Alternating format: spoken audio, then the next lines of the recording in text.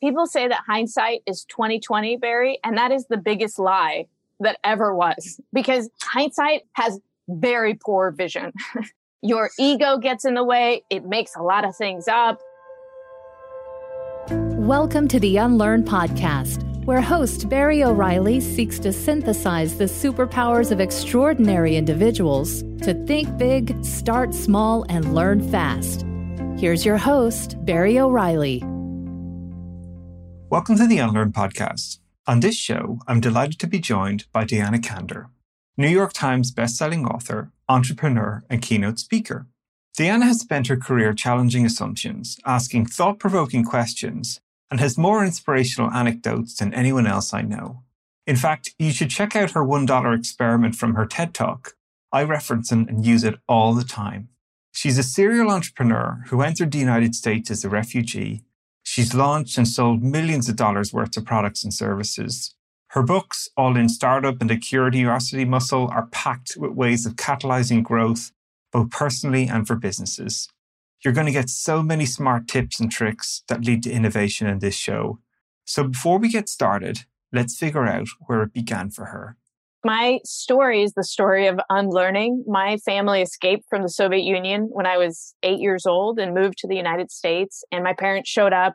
They spoke no English. They had $260 and they needed to get jobs. They got minimum wage jobs at TJ Maxx and Pizza Hut, and they could barely provide for our family. So first they had to unlearn everything they knew from a different country and start from scratch. And then once they kind of got their footing, they were like, this is a terrible way to provide for our family. So my parents started a business when I was in middle school. It was a dental laboratory. They make crowns for people's teeth. And they had no capital, no connections, barely spoke English at the time. But they quickly realized that they had very limited upward mobility in the companies that they were working in. And so they had to start something on their own. And they started this business. By the time I was in law school, they were now going from the lowest income bracket where we needed help just to survive to the top income bracket and now supporting 16, 17 different families with really good paying jobs.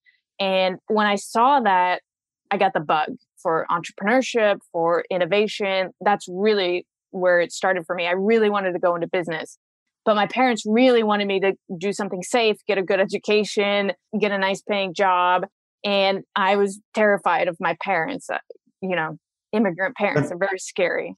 Yeah, it's so fascinating as well, especially with immigrant families, right? They're entrepreneurial. And sometimes they kind of force their children into these sort of very boxed jobs, like go be a doctor, go be a lawyer, go be a architect.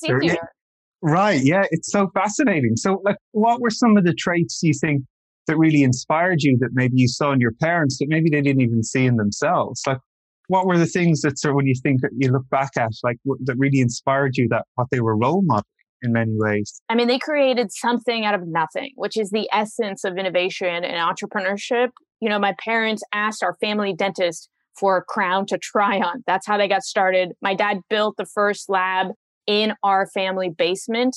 Everything was just scrapping together what you could create. And it's turned into this huge behemoth of a company. And that inspired me. You can start with literally nothing and then create something out of it. And that's really what I had the bug for.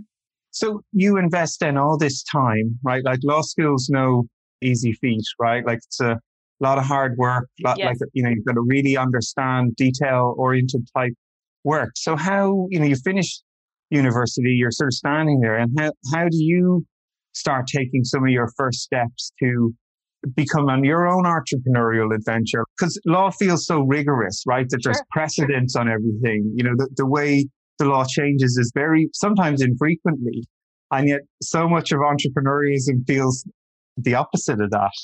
So what were some of the things that were similar and some of the things that, you surprised yourself you had to do differently or unlearn to some extent? I thought that being a lawyer was my way into the boardroom to help CEOs make decisions. And when I first started working at a large law firm, I quickly realized that it definitely wasn't. That if I wanted to get into that boardroom, it was going to take me 10, 15, 20 years just to be able to be thought of as somebody who could help in those situations. And so I said, well, I'm just going to go be the CEO instead. And that's a very different mindset from, well, here are all the problems that could come up with this situation to, I just got to make it work. And it's a completely different way of thinking about it. So what was one of the first sort of assumptions that you thought was going to be the way it would work, and as soon as you got into the entrepreneurial adventure was totally defunct or invalidated? Or what were some of those sort of classic mistakes as you look back now that you would say you would do differently to yourself if you were starting again? Well, I was really lucky. The first 3 companies I was involved with were somebody else's idea. So I was a minority partner in somebody else's venture. So it was their idea, their money that was funneling the learning that I was getting. And they were not great ideas. I mean, they didn't work. The first business that I was involved with was the only company that never made any money. And they got, a little bit better each time. But each one of those learnings allowed me to kind of sit back and be like, okay, make sure you do this when you start a business. Make sure you don't do this when you start a business. And so the 4th company I started, where I own the majority for the first time, it was able to be successful, but only because of the learnings in the first 3. So what's your favorite anecdote? Because I love your anecdotes. You have so many great ones. From maybe when you started the company that, that you look back and go, oh, that was such a howler of a mistake. I wish I could do that differently, or what you took away from it for the next iteration. Sure. So I will tell you my greatest unlearning story. And that is, I started this company. I'm the first time majority owner. And the first year in business, I made like $70,000, $80,000. And I was pretty proud of myself.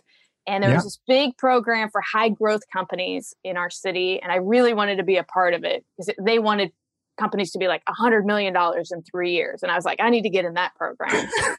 And so I tracked down the guy who ran the program, and I call it stalk and awed him. This is a different story of how I got him to meet with me. But basically I made my pitch and I said, I started this company, it's going pretty well. I think I can make $100,000 my second year. If I'm in your program, I could do even better. And he says to me, $100,000, that's not really interesting to me. You can be in the program if you make $1 million next year. And I was like, yeah, okay, sure.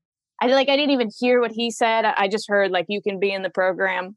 And I remember very distinctly how my heart sank as soon as I touched the doorknob to exit his office. And I thought to myself, did he just say $1 million? And so I didn't even leave the office. I walked outside his door, found an empty cubicle that was maybe 10 feet away, got out a blank piece of paper and wrote down everything that I did that year to make $70,000.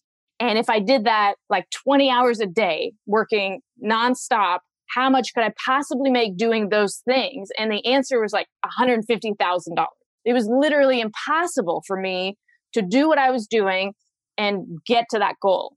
So I flipped the piece of paper over and I wrote $1 million at the top, and I started working backwards. So if I'm going to make $1 million, what kinds of problems do I need to solve for what kinds of customers? And from that day on, I completely changed my business model. And the second year in business, I didn't hit $1 million, but I hit 800,000 in revenue, which is 1,000% growth, only because somebody said to me, can you make $1 million? And that process of unlearning, I call him my provocateur. It wouldn't have happened if somebody didn't make me believe that it was possible. Yeah, no, I love this story. So good. I think one of the things we talk a lot about is this notion of thinking big and how important it is to break you free of your existing mindset and behavior. I love that you went in and you wrote down on one side of the piece of paper, if I just do what I'm doing now harder with more effort, what can I crank out of that system? And you maybe got a 50% improvement. Right. Yeah. And then I love how you flip it then and go, right, let's think even bigger. Let's take 10 times that sort of revenue. I'm going to have to do things fundamentally different than I'm doing today to get there. And I think that's one of the things that's really important about thinking big is to sort of break free of just the existing thinking, the existing behaviors of just do what I'm doing now harder. I'm not going to get that 1,000% increase. But if I think about this sort of much bigger goal and work backwards, and then start smaller with some little small steps to sort of build to 1 million. It changes the way you think. It changes the way you behave. So what were some of those like changes that you made that were different from the business that you had? It's still a successful business, but as you're trying to get this like 1,000% improvement, what were some of the small little steps you took to start changing the way that business model worked? What were some of the things that came to your mind to sort of have that huge sort of improvement? But I imagine you started small and built up from there. I mean, it's a really crazy thing to say now, but the kinds of customers that you go after are the kinds of customers that you'll get. So I was going after things that were accessible to me, the smaller businesses. And instead, I started trying to figure out how to go after the bigger companies. And it takes longer to make those sales, but it's much more worth it at the end of the day. And so I just changed, there were certain sizes of companies that just weren't able to be the kind of business that I needed. So I said no to them. I figured it was the first time that I figured out what kind of business I was going to say no to, which allowed me to go after the things that I wanted. When you're an entrepreneur, it's so scary to say no to anybody. So right. And making that decision, like, I can't do business with these people because they'll keep me busy to go after this business. That was the big aha. Yeah, this is great. It reminds me, I had Amy Jo Kim on the show a while ago, and she's the author of Game Thinking and focuses very much on these very specific, narrow markets of customers who really are going to be the customers to help you grow the business that you want to grow, and focusing really tightly on that market and saying no, right? This is such a great part of strategy work. Like, good strategy means you say no. And I think it's so hard for people when they're starting a business, right? The anxiety is so high that anytime the phone rings, you're like, yeah, I'll do it. Yeah, I'll do it. What is it? And it takes some, being bold, being brave to sort of stick to that. What were some of the things that helped you when that phone rang and it was the customer you wanted? It's easy to sort of double down on. Of course. But when it was the customer that was familiar to you or felt easy for you, or how did you turn them down? Did you have to turn down any of the customers you had the year before as well? I'm curious on some of these ideas. So I firmly believe in making everybody better off for having interacted with you. So I would just find them tools and resources to solve their problems without being the one to do it for them. And I actually had to go through this process twice. So now fast forward 3 years into my company. Now we're doing about $100,000 a month in revenue, maybe more. It's growing, but our profits are going down. And it was very confusing. And I started doing a really thorough accounting of all of our customers. And it turned out that about 10% of our customers at the time were subsidizing the other 90%. So like 10% were so profitable, they were hiding the fact that we were losing time and money servicing the other 90%. And I made a really difficult decision to fire 90% of our existing customers. And it's a funny story because I was thinking about it in quarters. So we were going to start with second quarter, but second quarter starts on April 1st. So I sent out letters firing a lot of our customers on April Fool's Day. And they were like, is this real? Is this really happening? And I was like, I'm so sorry, but twice I have to do this now. And that process, a lot of my employees were really nervous because they felt like they were very productive. And that's what the wrong kind of business feels like. It feels like you're doing a good job. People are happy, but it was losing money to the company. And we were hiding that by the few customers that were really profitable. And when we were able to do that, it was very scary to do, but we again made room to get the kinds of customers that we wanted and really grow both revenue and profitability. What's fantastic for me about this story is like digging into the data and like asking harder questions. A lot of entrepreneurs, businesses, product development teams, they don't do that. It hurts, right? Like I always think when you have good metrics and good insight and look at the reality of how your business is operating, you do find some of those difficult moments, right? Where maybe it is one or two customers that are keeping your business afloat. Maybe you have to get rid of certain customers to grow to the next level. Like that's They're tough questions to face into. But if you're serious about trying to grow your business and committing to this idea of, who the sweet spot of these customers are that are going to help you grow your business, make it successful, it sometimes means letting go of the existing customers you have. And this is hard. I've seen product teams really struggle with that, making those decisions. I think that you use the data to sort of help inform and make that conversation easier is very, very important. How do you bring the team on board with that? Because I think that's another real challenge for people is how do they do that? I mean, the first thing I would share is growth is impossible without letting go of something. All these people are making New Year's resolutions and they're adding things that they're going to do now, but they're not doing step 2, which is, well, what am I going to stop doing in order to make this new strategy or New Year's resolution happen? And that's what I just try to impart on organizations as much as possible. At the same time, you're making your growth plans. You need to be making a list of things that you will stop doing in order to free up time in order to do that. And it was really difficult to bring the company on board.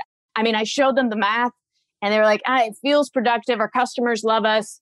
Why would we do this? And they had all this free time now, because they felt like it was productive. And I had to show them instead of convince them that it was going to work. I feel like just going, hell yeah, to all these statements, right? Well, it resonates so much, right, with the unlearning piece, and you're talking here for us in terms of companies, but I think with people as well, like you mentioned New Year's resolutions ideas. If you're trying to grow or I'm trying to grow as a person, it does mean I have to let go of some of my old mindset, my old behaviors that are holding me back. And growth, add something every day and take something away every day. That's evolution for me, both at a personal level and as you're saying, at a business level. And it's very easy to sort of trick ourselves when we're putting in lots of effort, when we're creating lots of output, when we're busy, that it's driving results. But I think, again, what you're highlighting is this idea of outcome. Looking at your data, looking at the profitability that each one of these clients are driving, like what outcomes are these customers creating? And I think that pattern, it should be for humans ourselves too. It's like when we're trying to grow as a person, what outcomes are we really driving? If we're trying to get fitter, is our mile time going down if we're running? Is our, whatever you're focused on, or getting to those outcomes and defining them, I think are so powerful that's where people really make progress. Where if you're just looking at output and activity and busyness, it's easy to sort of trick yourself into believing that everything's going to be fine, everything's being okay. And yet, so many of these companies are focusing on customers with no profitability that just keep them busy, right? Or folks are adding more. I'm going to try this experiment on myself and another one and another one, another one. And they're doing so much stuff. There's no sort of signal to noise. They've no sense of what's actually working for them or not. And I think that's something that's really, really important for people to sort of take away from these stories that you're sharing, or they certainly that resonate with me at least. We talked about the importance of saying no, but I think people are really misguided on how they say yes to things as well. People think about whether they're going to do something in a yes or no binary option. And you should be thinking about it on a scale of 1 to 10, because if you think about it on a scale of 1 to 10, when you say yes, you're probably saying yeses to like 2s, 3s, and 4s, basically anything that's just not a horrible idea. And you're allowing yourself to get sucked into things that aren't really creating value. If instead you focus on a 1 to 10 scale, instead of saying like, should I or shouldn't I, is this a 7, 8, 9, or 10? Then you're going to make much more higher quality yeses and really focus your time on the things that matter. 2 years ago, I was in the midst of this challenge myself. I was trying to grow my own business, right? And I had a great conversation with a lady called Teresa Torres. She was on the show as well. She is like the master of focus. I would describe her. She knows exactly what her business is about. She knows exactly who her customers are. And she's like committed to them, and if they don't fall within that window, she's like, that's a no. Yeah. And to your point as well about this, yes, she has this notion of saying, hell yeah. If something's not like an opportunity comes and she's like, that's a hell yeah, then I'll do it. If it's just a yeah or a 7 or a 4 or a 3, she just doesn't do it. And it really inspired me to the point where I ended up like writing this, what turned into a blog as well for myself about prioritizing for impact. What are the things I'm going to say yes to? And what are the things I'm going to say no to? I went through this exercise of like writing down this sort of whole letter to myself, describing to myself, where do I have the most impact?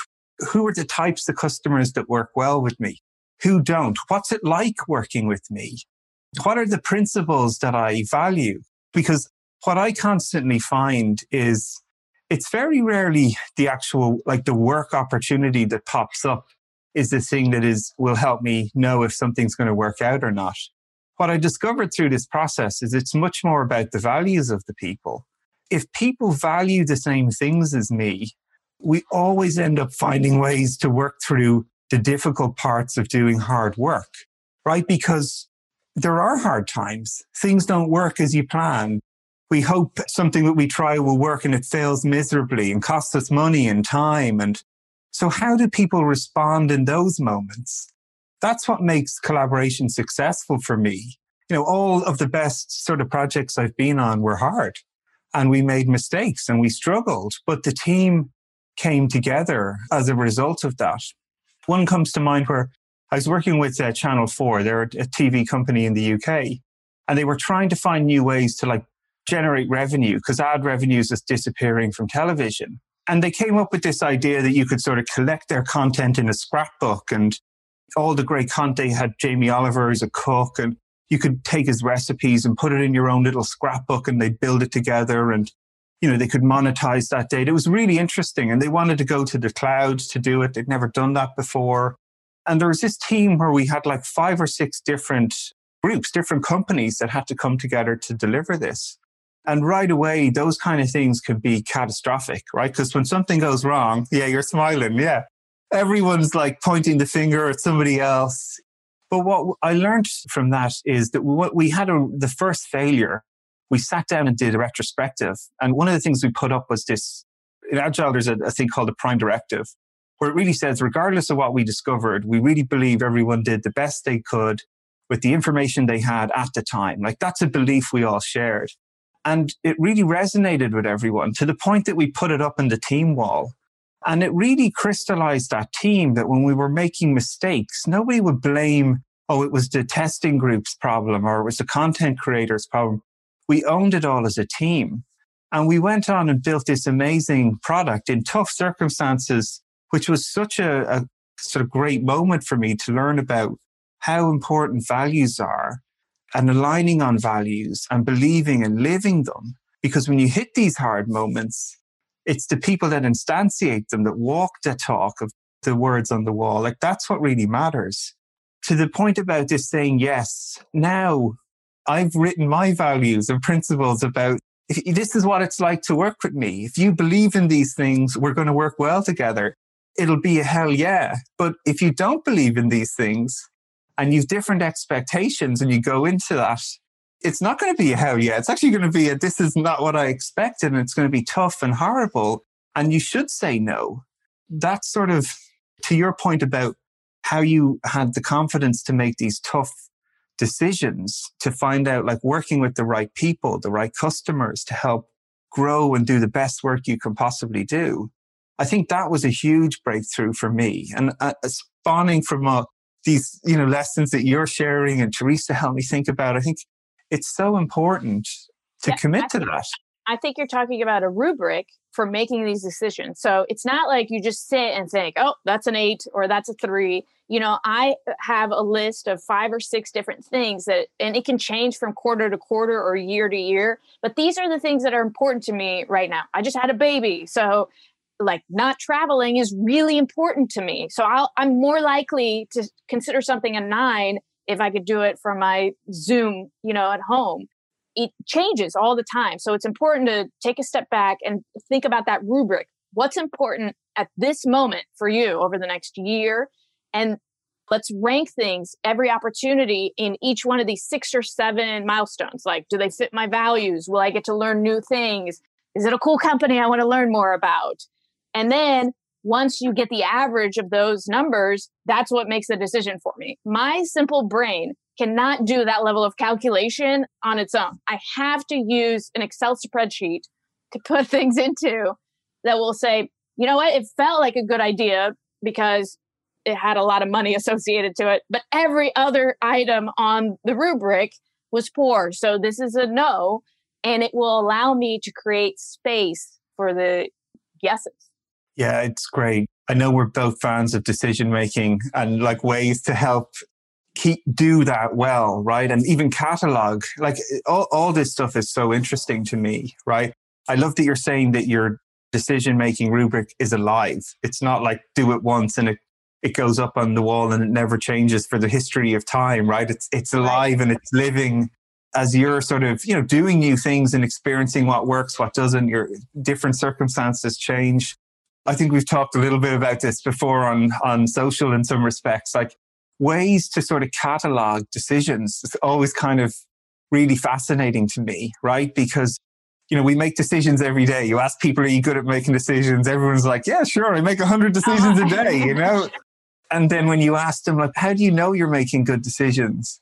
Going back and sort of like reflecting, so one of the things I have is a decision diary. Like when I'm making tough decisions, I try and like map out these sort of checklisty questions that help me go like, what data do I have? What do I not have? What are some of the assumptions I'm making here? What do I think might happen? What's the best case scenario? Worst case scenario? What am I missing? Have I had a dissenting opinion? What did they say? These kind of things really help me, as you say, it's like a mental sort of arithmetic to sort of make sure I'm making these decisions with my eyes as open as I think I can at the time. And then it's great to have them to go back and look at.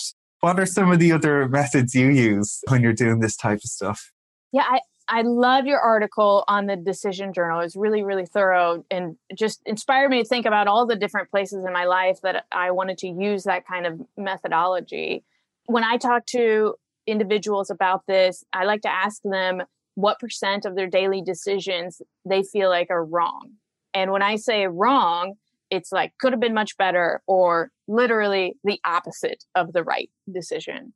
And most people, they'll say 5%, 10%. The actual answer, according to game theory and people who study decision making for a living, is at the peak of your career, probably 50% of your decisions are wrong because, one, you may have limited information on which you're making the decision.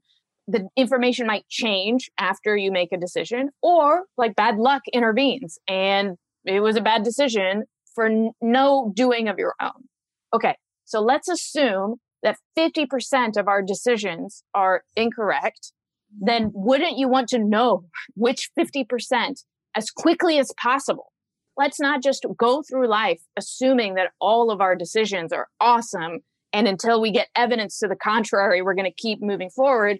Let's have little things that we're monitoring. I call them pivot indicators, but just like things that you're looking for that will let you know when those decisions are the incorrect ones. And I think that's the key to not just putting your decisions down, but saying, how will I know if this was a bad decision? How will I know if I need to save my resources to pivot and do something else?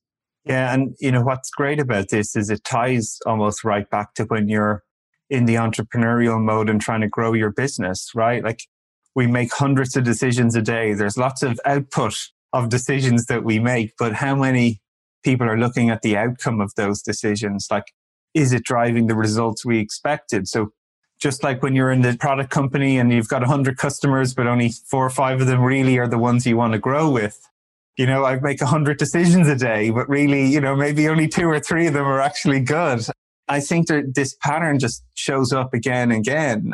It's one of the things I think that helps people make progress in uncertain situations. It's like putting these like little systems in place, really monitoring what outcomes are being driven from the choices you make, whether it's to grow your business, to pick a different customer, right down to a simple decision about you make hundreds of those a day, I think are super important. People say that hindsight is 20/20, Barry, and that is the biggest lie that ever was, because hindsight has very poor vision.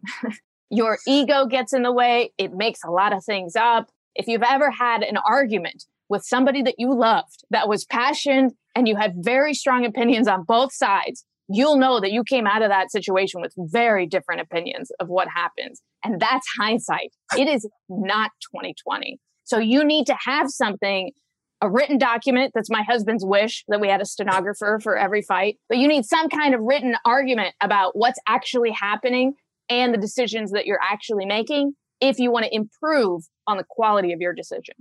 Awesome. So looking forward now, right? Like we've been through, like, God, maybe a year to forget, and maybe we have another year to forget already ahead of us. What are some of the things that you're sort of excited about, interested about, or most importantly, curious, right? What are the things that you're sort of dialing into? So my progression in innovation has been from entrepreneurship lessons, which is like, what are the logistics of how you innovate, run experiments, iterate, to how do you build a culture of innovation inside of an organization, to now I'm really focused on how do you lead people through innovation? Because my biggest aha over the last year of working with clients is that managing people is really difficult. Managing people through innovation is significantly more difficult. There's a lot more opportunities for fear to really go into your workplace and create a self-preservation mindset for people, not on purpose. They're just scared about the unknown and being uncomfortable. And so how do you as a leader create an environment to help people get through an innovation project or a big transformation in a company? That's really where I'm spending my time. That's a fascinating space as well at the moment, right? Like I think so many people are just coping with the transition from working in an office to working at home, and trying to do uncertainty work in an uncertain environment is it's like a double down moment, you know? What have been some of the little tips or strategies that you've discovered that have helped people sort of get through that and maybe have some breakthroughs? The biggest thing that I've discovered is that a lot of times when leaders think that they're helping, they're doing things to support their team, is actually stressing their team out even more and forcing them further into that space. And so the key for a manager is to think about, how do I help or coach without triggering a stress response in the people that I work with? And what are those indicators that I'll create on my team to let me know when my team is not in a good place for innovation work? You can't just get a bullwhip and cause people to be creative and problem solvers. It's not the same as building parts on a machine. You need their like full brain, their full heart. And the only way to do that is to put them in an environment where they're not scared or they're not burned out. Yeah, no, this resonates a lot. You know, I think even for managers, right? I think so many managers have been sort of programmed also to look for a lot of visual cues, right? Like walking around the office and seeing are people at their desks or people talking to one another. And remote working took all those sort of cues away to a certain extent. You know, and I've seen a lot of leaders then, because they're missing that cue, they start asking for more information from people. Yes. Like, what are you doing now? Or what are you working on now? Or, which again, to your point of this sort of focus and where people are putting their energy, if they're constantly reporting on what they're doing, it takes time away for them to do the work that you want them to do. That's definitely a pattern I would encourage people to look out for, is maybe you don't need the team to report every day on what the hell they're doing. Like, you got to sort of give them the space and the time to work on what they're aiming for. And as you say, create your pivot points, your indicators to tell you, are they making progress in the way you're hoping? And if they're not, then that's a cue to maybe intervene. Yes. But if they are, great. Like, stay out of the way. Let them keep doing awesome. And you might be amazed by some of the results. Yeah, there are like 3 layers of accountability for people. They can either be accountable on a task level or on a process level or on an outcome level. And most managers stay at the task level. Like, are you doing this? Are you doing this? And if somebody passes all the tests that you've set up for them at the task level, let's let them move up to the process level. If they do well there, then let's just trust them to get to the outcome level. But they have to have a path for getting there. Otherwise, you're going to burn them out. That's such an awesome tip for people to tune into, Deanna. So listen, it's been an absolute pleasure to have you on the show. It's always fun talking to you. I always learn a bunch. I'm always inspired with new ideas for myself. So thank you spending time with us today to share all of that. It's my pleasure, Barry. Thanks so much for inviting me. Awesome.